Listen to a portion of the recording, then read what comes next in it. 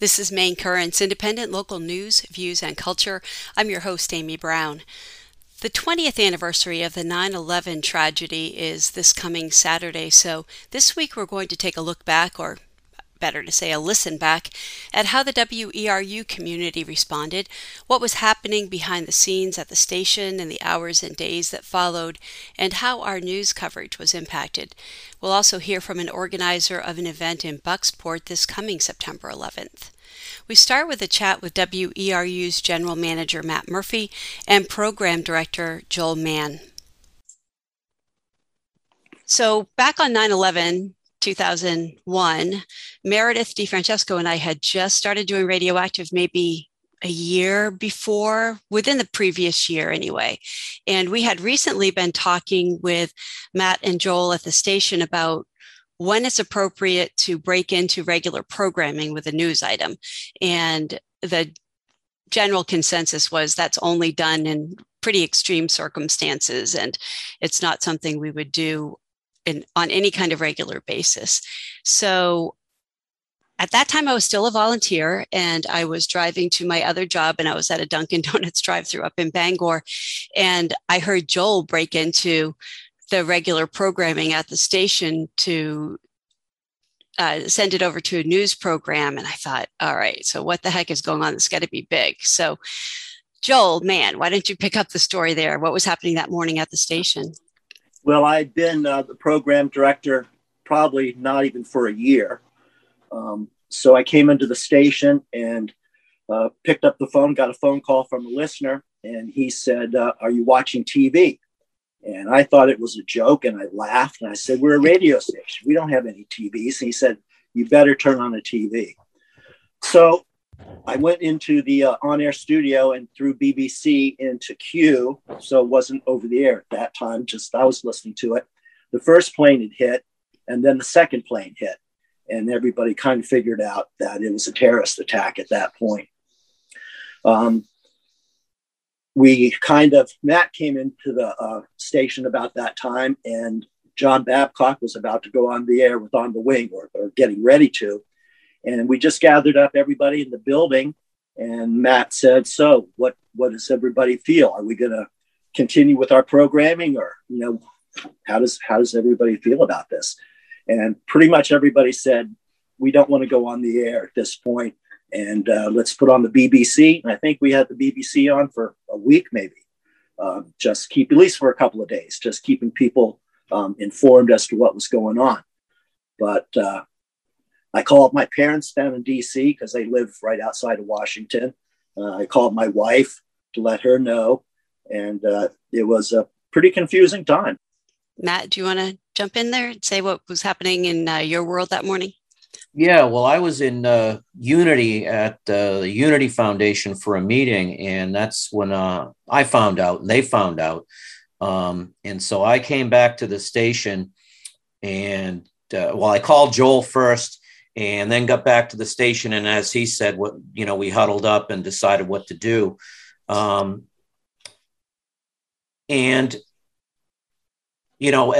that, we ran the BBC, kind of compressing the next few days or week or so.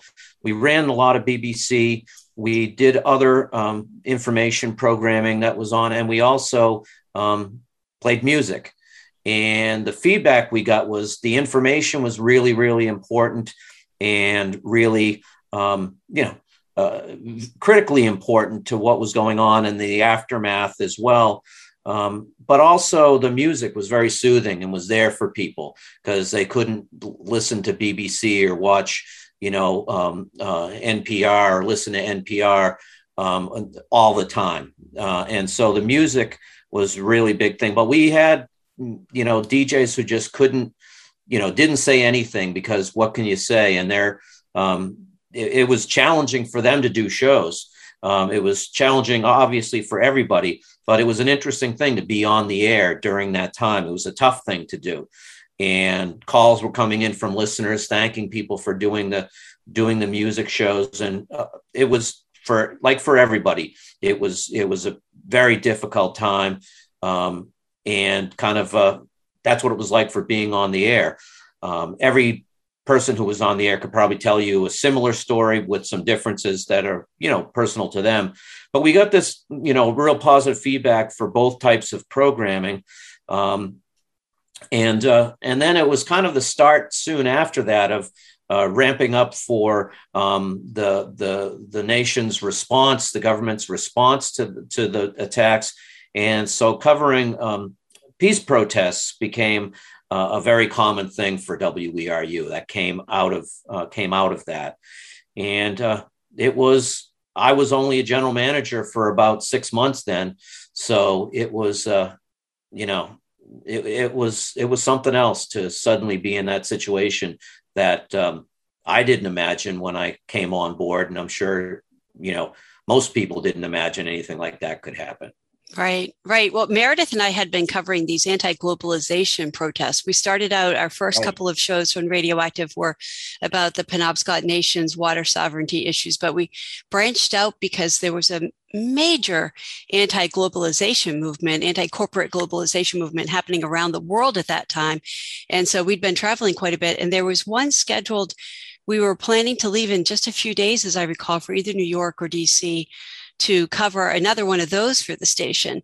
And when 9/11 hit, everything just completely shifted gears. And there were a couple of days of trying to figure out what was going on. But pretty quickly after that, there was a big chunk, I'd say the majority of the country and the media were sort of ready for war, for revenge on someone. And there, a lot of the support the troops kinds of messages. And I think the station became a bit of an oasis in that people who did not want to just immediately go to war and who were questioning the targets and the motivations, and then later the Patriot Act and why that was getting passed so quickly and mostly in secrecy, were happening. That really did become the focus of the station for probably the next several years, at least. A lot of it in the News and Public Affairs department with the programs that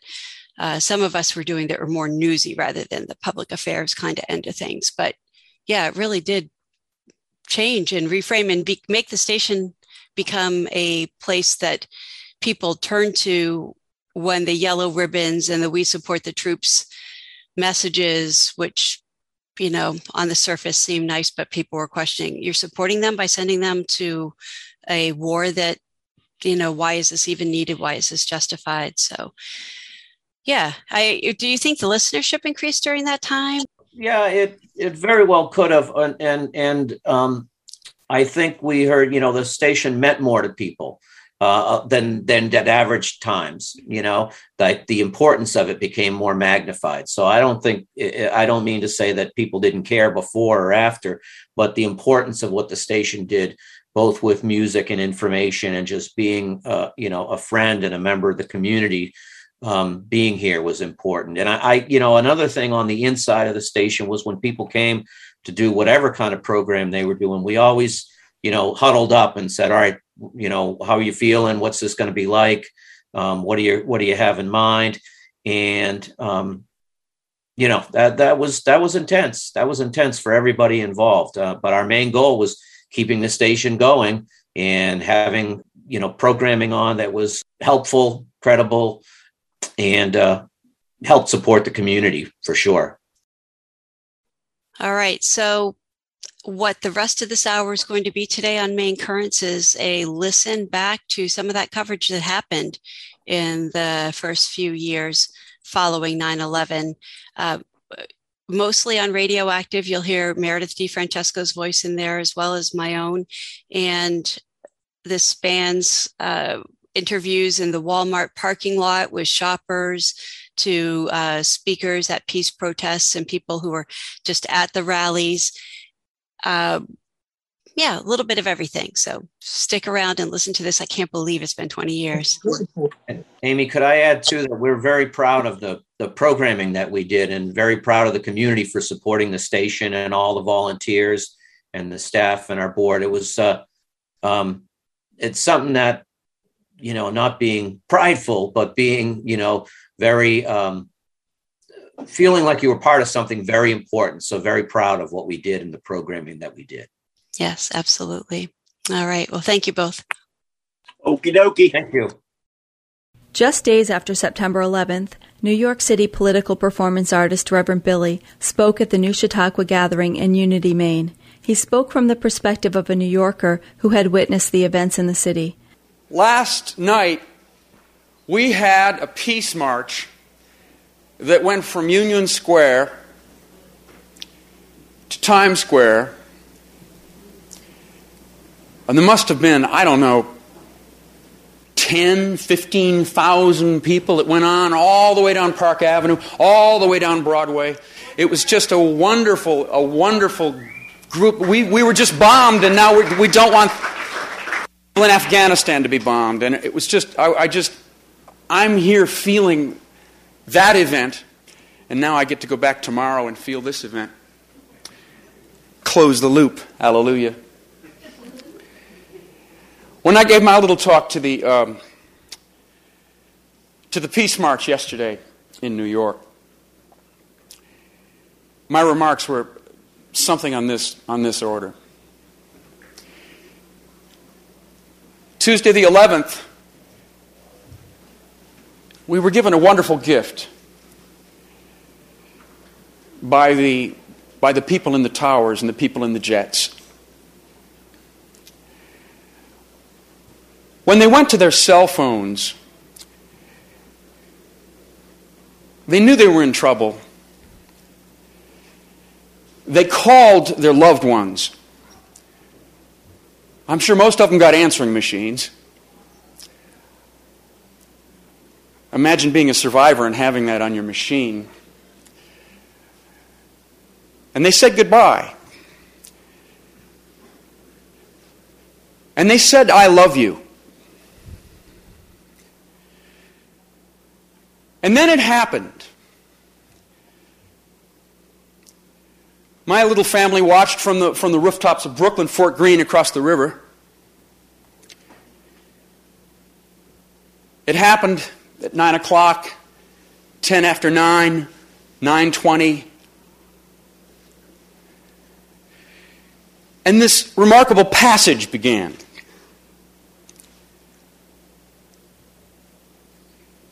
And I swear, I feel as if those I love yous flowed into us. Because I felt like that's what we started saying to each other. From that moment on, we were getting emails from around the world. People in this room, I'm sure, were calling, emails, however you could reach people that... I was getting communications from people I hadn't seen in many years. The communications were something along the lines of, "I hope you're safe. I'm safe. I love you." And then as we came back into Manhattan, came back to my theater on Lafayette and Bleecker, I was inside the cordoned off zone for the first few days, showing IDs as you crossed the streets. But there was something remarkable that had changed in the streets of San Francisco. We all noticed it. We were looking into each other's eyes. We were hugging. We were crying. It was a story-rich time. We had a lot to talk about, a lot to share. These 70-foot-tall supermodels staring down on us from the sides of buildings, threatening us with some sort of cessation of our sexual life if we don't buy their perfumes or cars or whatever. We weren't even seeing that corporate franchise imagery coming out of the chain stores, coming off the sides of the buildings, which had, up to that point, dominated our lives. New York City, of all places, was turning into a mall. Public space was corporatized. Suddenly that was reversed. And the I love yous just continued and continued. I'm a New York City person. Maybe I'm an artist, maybe I'm not. That's a matter of opinion. Hallelujah. But, praise be. But I know that artist or not, I follow the New York City tradition of being laden with irony. Amen. Do I have a witness? Praise be. I'm dedicated to ambiguity. I'm dedicated to nuance. I like Beckett. I like Kafka. I like the dark ones. Amen. I like the ones that aren't understood immediately. I don't like the simple stuff. But I love you.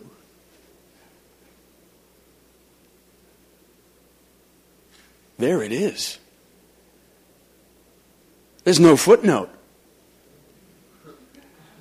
We're not waiting for a PhD thesis to explain what that just meant. I love you. And that's what we've been doing for the last week in New York City. We've been saying that to each other, looking right into each other's eyes, touching each other, walking down the street arm in arm. I love you. I'm safe. I'm glad you're safe. Amen. And I feel like that's a gift that came straight to us from the people that passed away last Tuesday.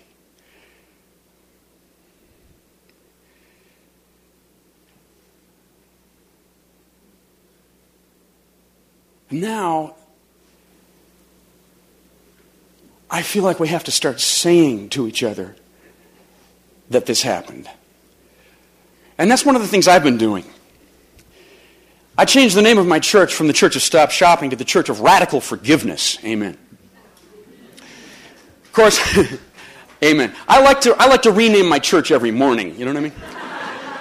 Because I'm jihad prone myself, you know. I have anger issues, you know. I need disposable gods. Can I have a drink? I'll get rid of that one. Amen. Praise be. But now, and I started speaking in Union Square, which has sort of become our speaker's corner in Hyde Park. And it's not a bad place for that, because the sweatshop workers, the girls, in the earlier part of this century, they pretty much established the 8-hour day right there. And I think it's a good place for us to start talking about what has been happening in New York City, because it's an issue that's almost as important as that. And it felt too soon at first, and some people got angry with me, but that's my job. I'm a fool. I say things too soon. Too soon. Do I have a witness? Too soon. Hallelujah. Inappropriate, praise be. The church of not now, please. Amen. But I'm out there and I'm saying, you know what? Has anybody noticed out here, you tough New Yorkers? We've all been saying I love you to each other a lot for the last several days. And we're not looking at the advertising. And this doesn't feel like a mall here anymore. Hallelujah. And let's keep those I love yous coming. Let's keep doing that. Let's keep doing that. I love you. I love you. Ow. I love you, baby. Because if we don't juice it up right now, I think right now, with Bush's speech, right about now, with the F-117s flying over there, the I kill yous are starting to replace the I love yous right now. How does that happen? I'm amazed. How could they go together? What relationship do they have to each other? It's a mystery to me. The I love yous are turning into I kill yous before our very eyes. It's happening hour by hour by hour. I was thinking about coming up on the bus today from New York. Why is it happening? I hope to God that because the I love yous were so strong, that isn't what is making the I kill yous so strong. I hope that's not the way it works. Is that the logic of culture? Does it have to be that way? God, I hope not. I hope not. Right now is the time for us, some kind of conscious steering of our community, recognition of what we've been doing. I don't know how to do that, but I do know one thing has been happening. We've been looking into each other's eyes, And we've been saying, I love you. That's the one thing I've noticed. You know, I'm not the most sophisticated theoretical political guy in the world, but I have seen that.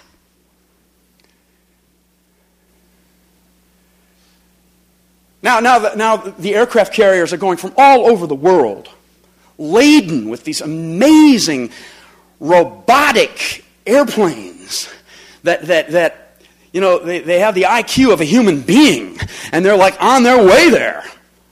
I mean, the pilots are just babysitters. These are amazing things we've made. With the year in and year out $300 billion Pentagon budget, bigger than all the other defense budgets put together around the world, we've been the big dog for so long. And I read that Afghani fathers are going to the Pakistani consulate and asking for one of two things. Either one is okay. One's a rifle, so I can defend my family. A rifle. Asking for a rifle. And the other one is a visa, so I can try to escape. They're hearing about, isn't that sad? They're hearing about America. America. Think about that word. It's right up there with I love you. What does it mean to people around the world? It's meant, hasn't it? Freedom. America. What does it mean to the Afghani people right now? We're killing them. We're monsters. Yesterday at the march, I'm not precisely sure how much media we have here, but yesterday at the march, we had people from around the world, and I felt like I was standing inside a geodesic dome of cameras. And what I wanted to say right there is I wanted to accept that gift from the New York City people from 40 countries too, but my neighbors who died on Tuesday the 11th. Accept that gift. Accept that I love you avalanche that they began. And use, in these last moments before the echo catastrophe takes place, the new bombing, which, God, I hope it doesn't happen. But we're like at that moment right now. We're like in that fuselage. The stewardess is tied up. There are people with knives. We're watching a jet come across the city way too low, right at our office. We're in that kind of moment right now. If we have the compassion to share with the Afghani people what they're going through, we're in that moment right now. So what I wanted to do was to use that media last night as a new cell phone and send a message.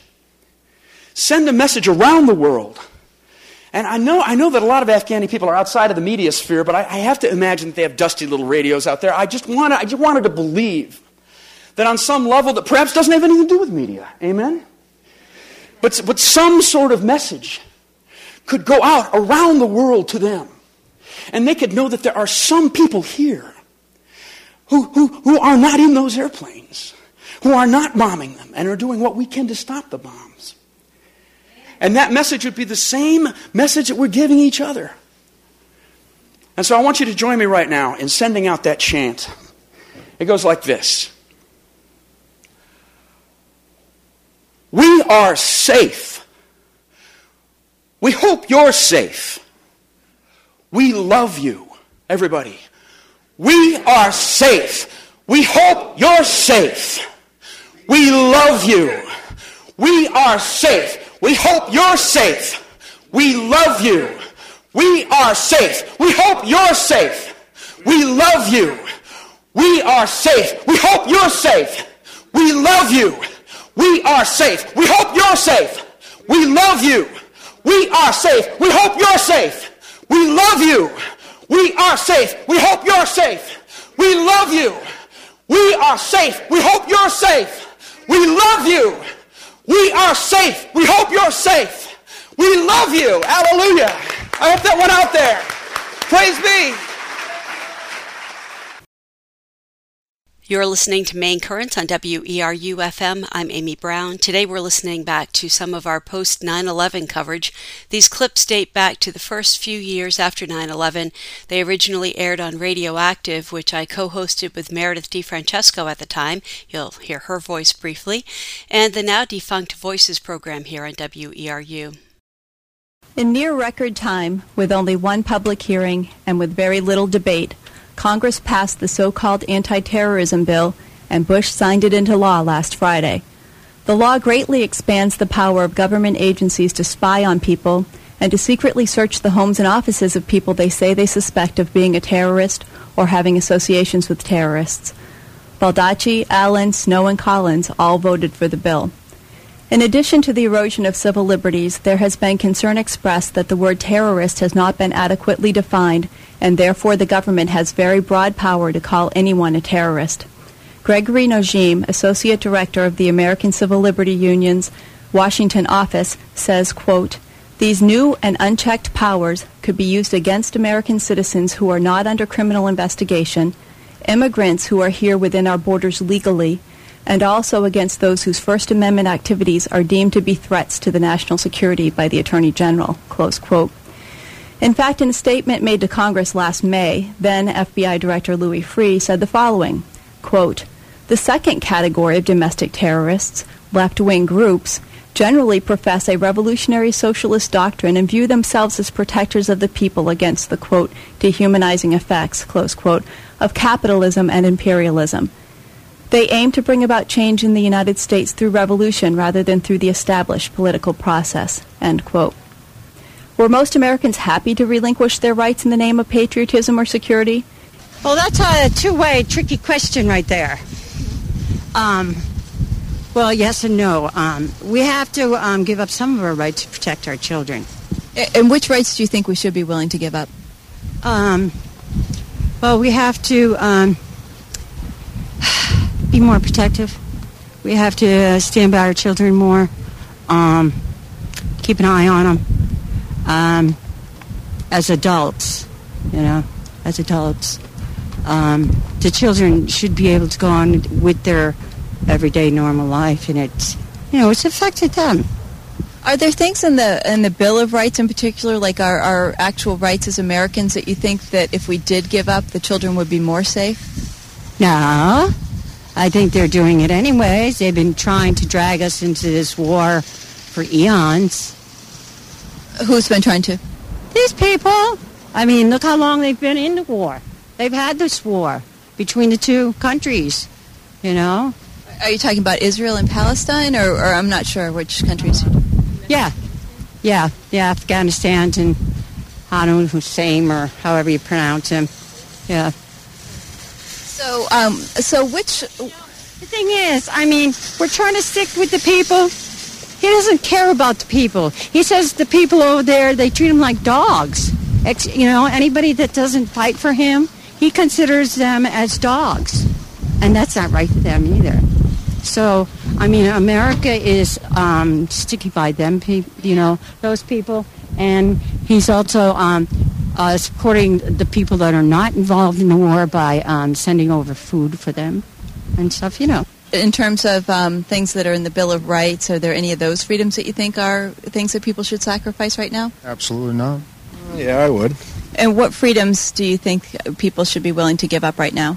Well, searches and stuff like that, I would, let them go in without a search warrant and stuff like that.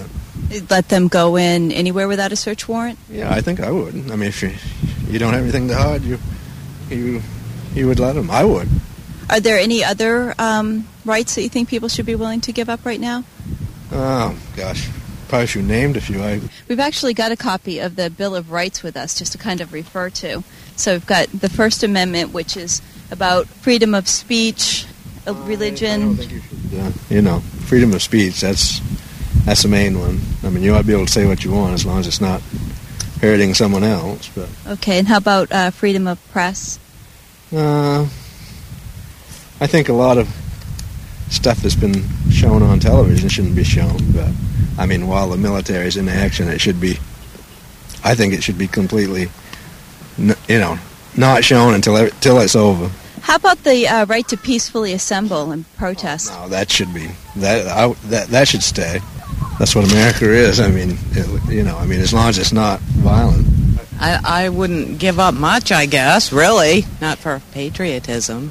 Oh, I think in times like this, if there has to be some things done that might infringe on somebody a little bit, if it's got to be done, it's got to be done. I don't know if I like the idea that they can tap my telephone or stuff like that, but I don't know. I don't really know what to tell you other than that. I don't like that one.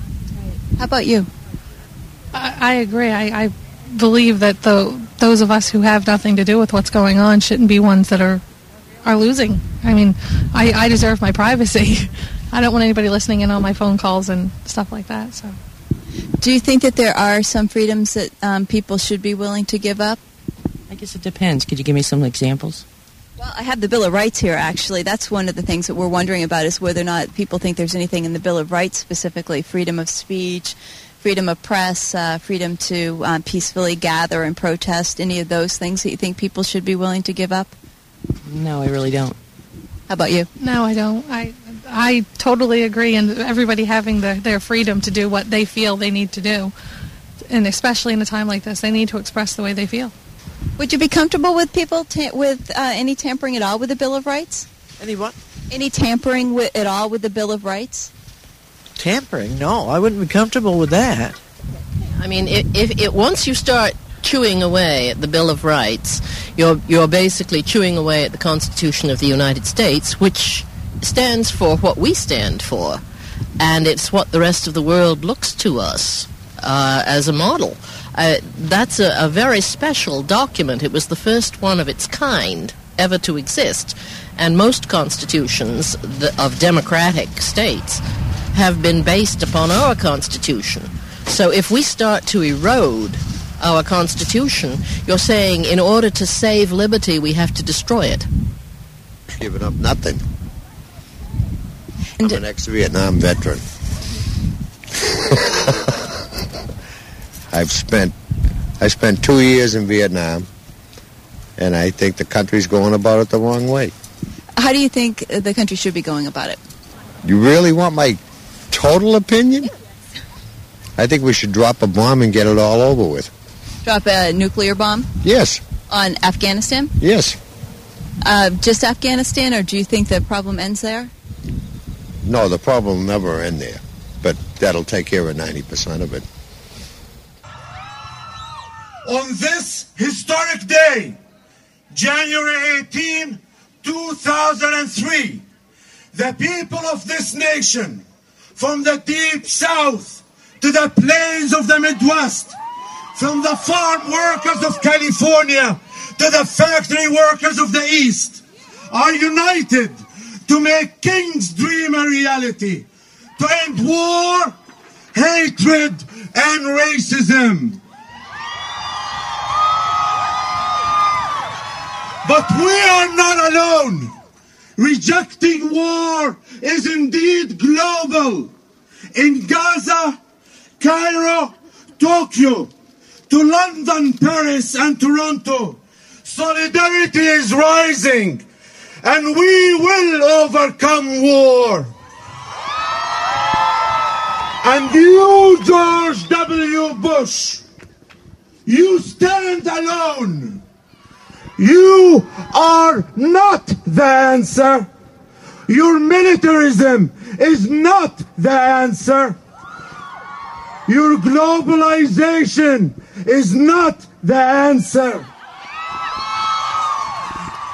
Imperial domination, colonial policies, and economic slavery are not the answer. Racist profiling, mass arrests are not the answer. Your USA Patriot Act are not the answer. We are the answer. We are the answer. Standing here today before thousands of young people that have come to D.C. to show the Bush administration that we will not fight fight his war for big oil. We are not the executives of Exxon and Mobil, and we know that this war is not in our interest. We know that the people of Iraq are not our enemies. We know that the money that is used to pay for Bush's military toys is money that is being taken out of our public schools and our scholarships. George Bush cannot tell us that he is fighting for freedom abroad because we know that he is the enemy of freedom here at home. As they plunder our social programs, take away our rights, and force millions of people into devastation, I ask, what do they care about freedom? Not Bush, not Bush.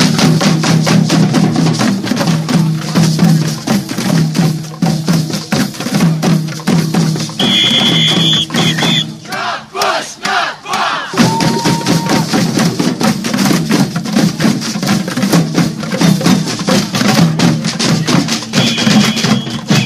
Not Bush, not Bush.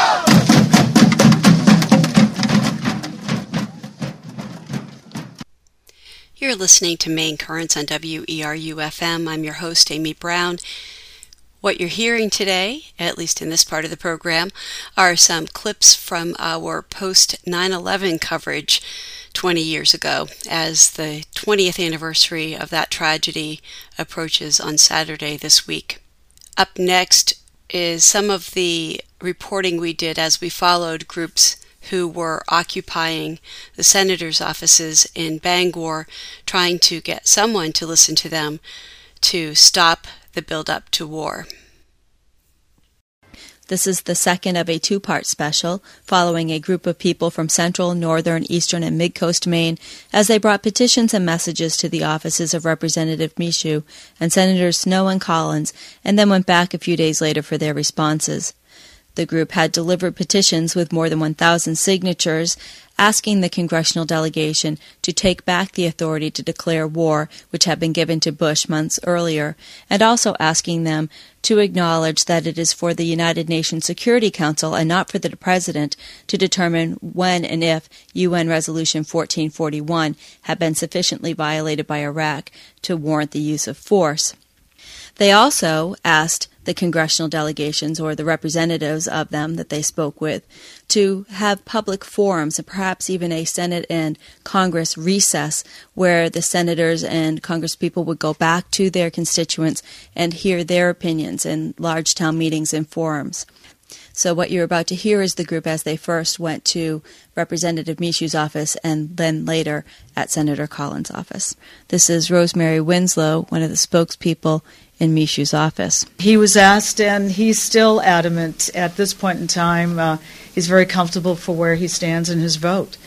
At this point in time, he does not feel there is a need to go to war. Next, the group went to Senator Collins' office, where Collins' spokesperson, Judy Cuddy, met with them and read a statement from the senator. We are just coming back to see if Senator Collins has an answer for us. Yeah, she faxed a letter for me, so I'll take the time to read it. I will try to speak up so you can all hear. Thank you for taking the time to submit your petition on Iraq and for stopping by my office to discuss this very important issue. I appreciate your taking the time to do so. On October 11, 2002, in accordance with congressional responsibility to approve the use of the U.S. Armed Forces, the Senate approved a bipartisan resolution offered by Senators Lieberman, McCain, Warner, and Bayh to authorize the use of force against Iraq in the event that the Iraqi regime fails to comply with the UN Security Council resolutions calling for the removal and disarmament of its weapons of mass destruction. The resolution passed overwhelmingly by a vote of 77 to 23. The resolution expresses congressional support for efforts to work with the United Nations to disarm the Iraqi regime and to enforce relevant Security Council resolutions. In addition, if the President determines that force is necessary, he must make available to Congress within 48 hours of exercising the authority granted him under the resolution his determination that reliance on diplomatic or other peaceful means alone will not protect U.S. national security and will not lead to enforcement of Security Council resolutions. On November 8, 2002, nearly 1 month after the resolution passed the Senate, the UN Security Council voted unanimously to support a new UN resolution calling on Iraq to disarm its weapons of mass destruction once and for all. The resolution set a clear timeline for Iraq to accept the new inspections regime and states that Iraq shall provide a currently accurate, full, and complete declaration of its weapons of mass destruction programs. In addition, the resolution states that false statements or omissions in the declaration shall constitute further material breach of the Iraqi regime's international obligations. With the passage of the new UN resolution, the world community has spoken with one voice and has stated clearly that Saddam Hussein can no longer be allowed to violate his international obligations. On January 27th, February 14th, and on March 7th, 2003, Hans Blix, the chief UN weapons inspector, reported to the United Nations Security Council on the progress of inspections in Iraq. Mr. Blix stated that although Iraq has cooperated in certain aspects of the inspections process, very serious concerns remain about Iraq's weapons of mass destruction programs. In particular, there are concerns that Iraq continues to produce anthrax and VX nerve gas, and that Iraq maintains munitions to administer these deadly agents. While his reports were not a categorical condemnation of Iraq, they nevertheless shed light on Iraq's failure to fully comply with UN Resolution 1441. I have consistently advocated multilateral and diplomatic means to resolve this crisis, and I have called on the administration to share information and intelligence with the United Nations Security Council and inspectors. I am therefore pleased that on February 5th, Secretary of State Powell presented American intelligence on Iraq's chemical, biological, and nuclear weapons programs. I remain hopeful that the inspections process and diplomacy will help disarm the Iraqi regime. The burden of maintaining peace, however, clearly rests on Saddam Hussein, who must comply fully with the conditions the world community has placed upon him and allow unfettered weapons inspections to disarm his weapons of mass destruction. The coming days are critical for the diplomatic effort to disarm Iraq peacefully.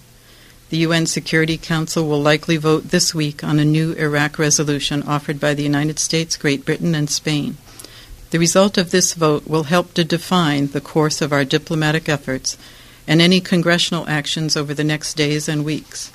If diplomacy fails to disarm Iraq, the administration will need to make a strong case to Congress and the American people that military action is required to defend U.S. national security and to enforce the relevant UN Security Council resolutions. Nevertheless, I continue to believe the United States should give diplomatic means and pressure from the United Nations more time to work, and that military force should only be used as a last resort. Sincerely, Susan Collins. Are you saying she has read the petition? Of course she's read the petition. Yes, definitely. When we were here on Friday, we asked if the senator would sign on to the resolution revisiting the question. Apparently, here, that's not in. I'm not hearing much reference to the petition in that letter. Could you say I know that she has the petition, and I know that this is her answer to it. I can't answer any more about that. We consider it a huge emergency crisis in our lives and for our children in this country. So I consider it a huge national security issue that a recess be called and congressional representatives can come home to listen to their people. Hear, hear. I'm Frank Pitcher from Deer Isle, Maine. And you were with the delegation of people that just went back today, Monday, for a response to Olympia Snow's office, right? What happened? We did not get a response. There was not a response. And the representative in the office basically said, I have not gotten a response back from her yet. But he expects to have one at some point soon. Any idea about when? He did not give us that information. I support all my brothers and sisters in the military. And I say the quicker we bring them home, the safer we'll all feel. I need a break. Thank you. You get a group that through the front door. You might want to just keep an eye on the monitor. Morning. Mainers join others around the world engaging in civil disobedience and mass protest in response to the Bush regime's war. At the Federal Building, 12 people sat in front of the lobby doors and refused to move after being denied access to Collins' office, where they'd planned to deliver a statement outlining their reasons for opposition to the war. Instead, veteran Dud Hendrick read a statement to a Collins aide in the lobby, and then the group sat on the floor awaiting her response. The statement, which unfortunately didn't record well due to proximity to the metal detectors, read in part, quote, "We have called upon the Senator to oppose this elective war through vigils, petitions, letters, emails, faxes, and phone calls. All of our efforts have been ignored or trivialized by form letter responses. We know of no other way to have our voices heard. Through our presence here today and our action, we go on record as opposing this war, and further that we support the impeachment of all officials of this administration for high crimes and misdemeanors. We charge that Senator Collins, by her failure to stand against Bush, will be as guilty as he of war crimes, and we hold her accountable." Close quote. Here's what some in that group had to say shortly before they were arrested. This is a picture of a group of children that Jim Harney took a picture of when he was in Baghdad in January. I've been looking at this picture now for about 3 weeks. This little boy in particular in the center of the picture who's making eye contact and looking right at us. And these children are probably alive today. It's quite likely that these children are alive today. We don't know if they'll be alive tomorrow, and that's why we're here. I'm Rob Shetterly from Brooksville. A democracy has to work on the basis of the government and the media informing the citizenry to the best of their ability about what the issues are and what is in their interest. And we now have a country that is informing us with fear and lies and misinformation, and this is no longer a democracy. And that's at the heart of the problem now. My name is Nancy Galland from Stockton Springs. It's important to stop business as usual when our country has taken on an illegal and immoral war. It's important that people get uncomfortable. We're willing to be uncomfortable. We want other people to be uncomfortable. We want to send the message that these are not comfortable times, that this is extreme, and we are willing to do things that are little out of the ordinary. We're willing to stop business as usual. We're willing to stop our lives as usual because other people's lives are being interrupted out of our control. And it's unjust, it's illegal, it's immoral, it's unprovoked, it's unnecessary. And we have no other recourse at this point to make our voices heard. And meanwhile, at Olympia Snow's office, another affinity group delivered a similar message. And I'm sure that what she's doing is important, but somehow I feel that, dead people, dead women, children. Well, very good. If you would, I think it would help. The scheduler is going to see if they can fit something in. And Jeff is laying on the floor with a couple of other people now, locked together at the neck with bike locks. Why are you doing this? We are demanding that we have a chance to speak with Snow today by phone. We want her to address that she has stated that her reason for supporting the war is Colin Powell's address to the UN. She stated, I believe, that it was a clear and convincing argument for war, but those arguments were almost immediately refuted as being false and also fabricated. And so we want to have Snow acknowledge this, as well as we're demanding that she comes back to Maine to meet with her constituents in a forum to discuss how we really feel, because we're not truly being represented now. We're willing to stay until we can speak to Snow. So as long as that takes, we're willing to stay here. Yeah, we're hoping to get scheduled in. Hoping that she can find some time. We've asked for them to send a note to Senator Snow. She's in session, so she's on the floor. We feel that this is important enough that she should get a note to know what's going on in her office, that if she has not yet been contacted. She will not be calling. She will not be calling us, we've just heard.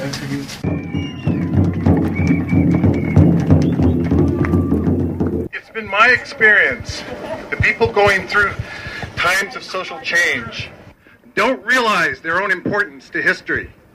For instance, the people that went through the civil rights movement did not, at that time, see themselves as the heroes we see them as today. When you're in the midst of a social movement The ending isn't clear, and we're painfully aware of our own weaknesses and the terrible damage caused by the injustices we fight.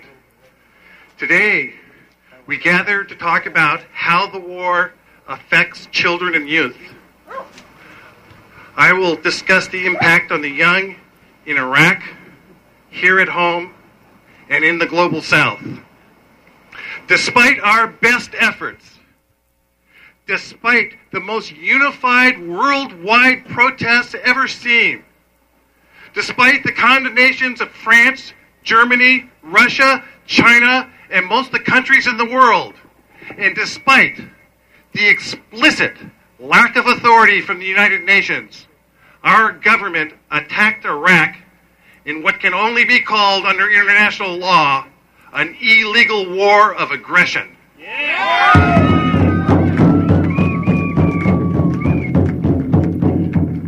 There was one sign today that I saw that I think was maybe the most eloquent sign here, and it was on the back of a 2-year-old.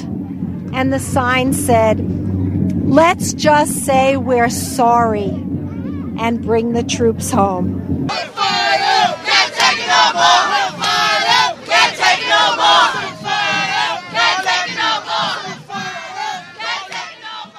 Activists from around the state are gathering today at Senator Olympia Snow's office in Bangor to call for an end to the military occupation of Iraq. They are delivering a letter with hundreds of signatures and are asking for the senator to conduct a public meeting with her constituents on the U.S. war. Neither Senator Snow or Collins have agreed to such a meeting at this point. Representatives Allen and Michoud have. This is the 7th visit activists have made to congressional offices across the state in what they call the Frequent Visit Program. Republicans, and you have turned us into liberals. And we're not the type of liberals you like because we will vote you out. What's your name? My name is Vic Kraft. Where are you from? Bangor. You're a veteran? Yes. Okay. 10-year service. You can look at my car. Okay. I'm recording for WERU, a community radio station. We're recording on the other end. Is there anything else that you'd like to say? I came here because my son just got back from Baghdad, and he's become a conscript. He's waiting because even though he gets out in 5 months, he still will be sent back over because he's a medic. He's being sent to a war that has no sense at all, that made no sense, and we went to on a big lie, and it's a pity. It's a pity that he had to go. I fought in the Cold War. I was at Loring Air Force Base, one of the largest nuclear weapon bases ever. It's part of the Sandista project. I don't even think many people know much about it. Mm-hmm. My father fought in World War II. My son now went and fought a war 11 days after graduating from college because he thought it was a war on terrorism. Instead, he got pulled into a fight which has nothing to do about anything. This has nothing to do with 9/11. It has nothing to do with bin Laden. And they're all lying to us, and we're sick of being lied to. You got any questions? I'll answer it. And what is your message to Snow there today? Impeach the President of the United States. We should be able to impeach a man because he has lied and killed 2,000 of our youth. It's wrong. I mean, you're taking the people that fought for this country, that defended this country, and you're turning them in. I mean, I can't even fly the American flag anymore, and I used to be the commander of the Bangor American Legion. That's sad. That's what this man's done. It's a disgrace. I mean, he's a coward. The guy misses a test because he's got cocaine in his system, and he won't even admit to that. Cheney takes 12 deferments and won't even go to war, and my son is over there fighting for these people. And it's not right. And what does he have? He's back here now with post-traumatic stress at Polk, Louisiana, and he probably will be sent back. And that makes me sick, that we'll have a coward in the presidency that should be impeached. So what am I saying to Olympia Snow? Impeach. Those were some post-9/11 memories on Maine Currents today, pulled from our coverage here on WERU in the years following the event. Looking ahead to this coming Saturday, the 20th anniversary of 9/11, a long-standing Black Lives Matter weekly rally in Bucksport will be shifting gears slightly. We have just a couple of minutes for organizer David Wida to fill us in. Welcome, David. Thank you, Amy. It's great to be on WERU with you. And this is an important thing for us to be announcing because we've been demonstrating for a full year on the bridge between Bucksport and Verona Island. And these have been peaceful demonstrations. The focus initially was on the Black Lives Matter movement, and we wanted to have a local response for people in the region to not have to travel to big cities somewhere else in Maine to stand in solidarity with Black Lives Matter. But we learned early on that, you know, you start connecting all of the dots in our current culture, and you realize that there's a real need to show solidarity for such important issues that are going to help us build a progressive and sustainable future for all of us that are facing the situation that we're in culturally right now. So Saturday, September 11th, we're actually going to have our peaceful weekly demonstration on that bridge between Bucksport and Verona Island. We're going to start at 10:15, kind of an unusual time, but there's some stories out and about in the area that lead us to believe that there's a group of people who call themselves patriots who will be coming through Bucksport on their way to some rallies that they're holding later in the day in the towns of Freedom, Liberty, and Unity. In fact, they're using those three town names in their promotional piece for their road rally coming out of Brewer. So we want to have a big crowd on that bridge on Saturday, September 11th, as we memorialize the 9/11 terrorism that struck our nation 20 years ago and honor the heroes that were involved in that response effort and remember the heroes that died that day. As we tie it all into this notion of standing up for progress and for hospitality and welcoming immigrants and all of the things that we tie into our weekly demonstrations. You know, we do this with civility and compassion and love, trying to spread the word that people in this area do not stand by when fascism creeps in or when misogyny or xenophobia and certainly racism. So I'm inviting people throughout the area to join us on Saturday, September 11th at 10:15 in the morning on the bridge in Bucksport, the bridge between Bucksport and Verona Island, not the big bridge, the little bridge out of Bucksport. Bring your own signs. We're encouraging signs that could be just white poster board with a big red heart to show that you're standing for love. If you want to branch off into any of the specific social issues that you're standing for, it's perfectly legit to show up as a grassroots activist with a sign that says you are against systemic racism, you're against misogyny, you're against homophobia. And let's join with peace and love to show the people on this road rally that they're traveling through a state where there are many people working for compassion and love and the better interests of our unified future. The best way to keep track of what we're doing and get any updates on time schedule would be to simply visit our Facebook page, and that is Solidarity Bucksport. Find our Facebook page there, and you can also send us an email if you'd like to be in touch with us through email communications, and we do send out notices every week for our demonstrations that are scheduled, and that is solidaritybucksport@gmail.com. Welcome anybody in the area to please join us. Thank you very much, David Wida, one of the organizers of the event that you were just hearing about. That's all the time we have today on Maine Currents, independent local news, views, and culture. I'm your host, Amy Brown. Catch us on the first Tuesday of every month now from 4 to 5 p.m. And you can catch our archived programs or subscribe to podcasts at weru.org. Keep it tuned here to Community Radio, WERU FM, 89.9 Blue Hill, and streaming online at weru.org. And don't forget the WERU smartphone app.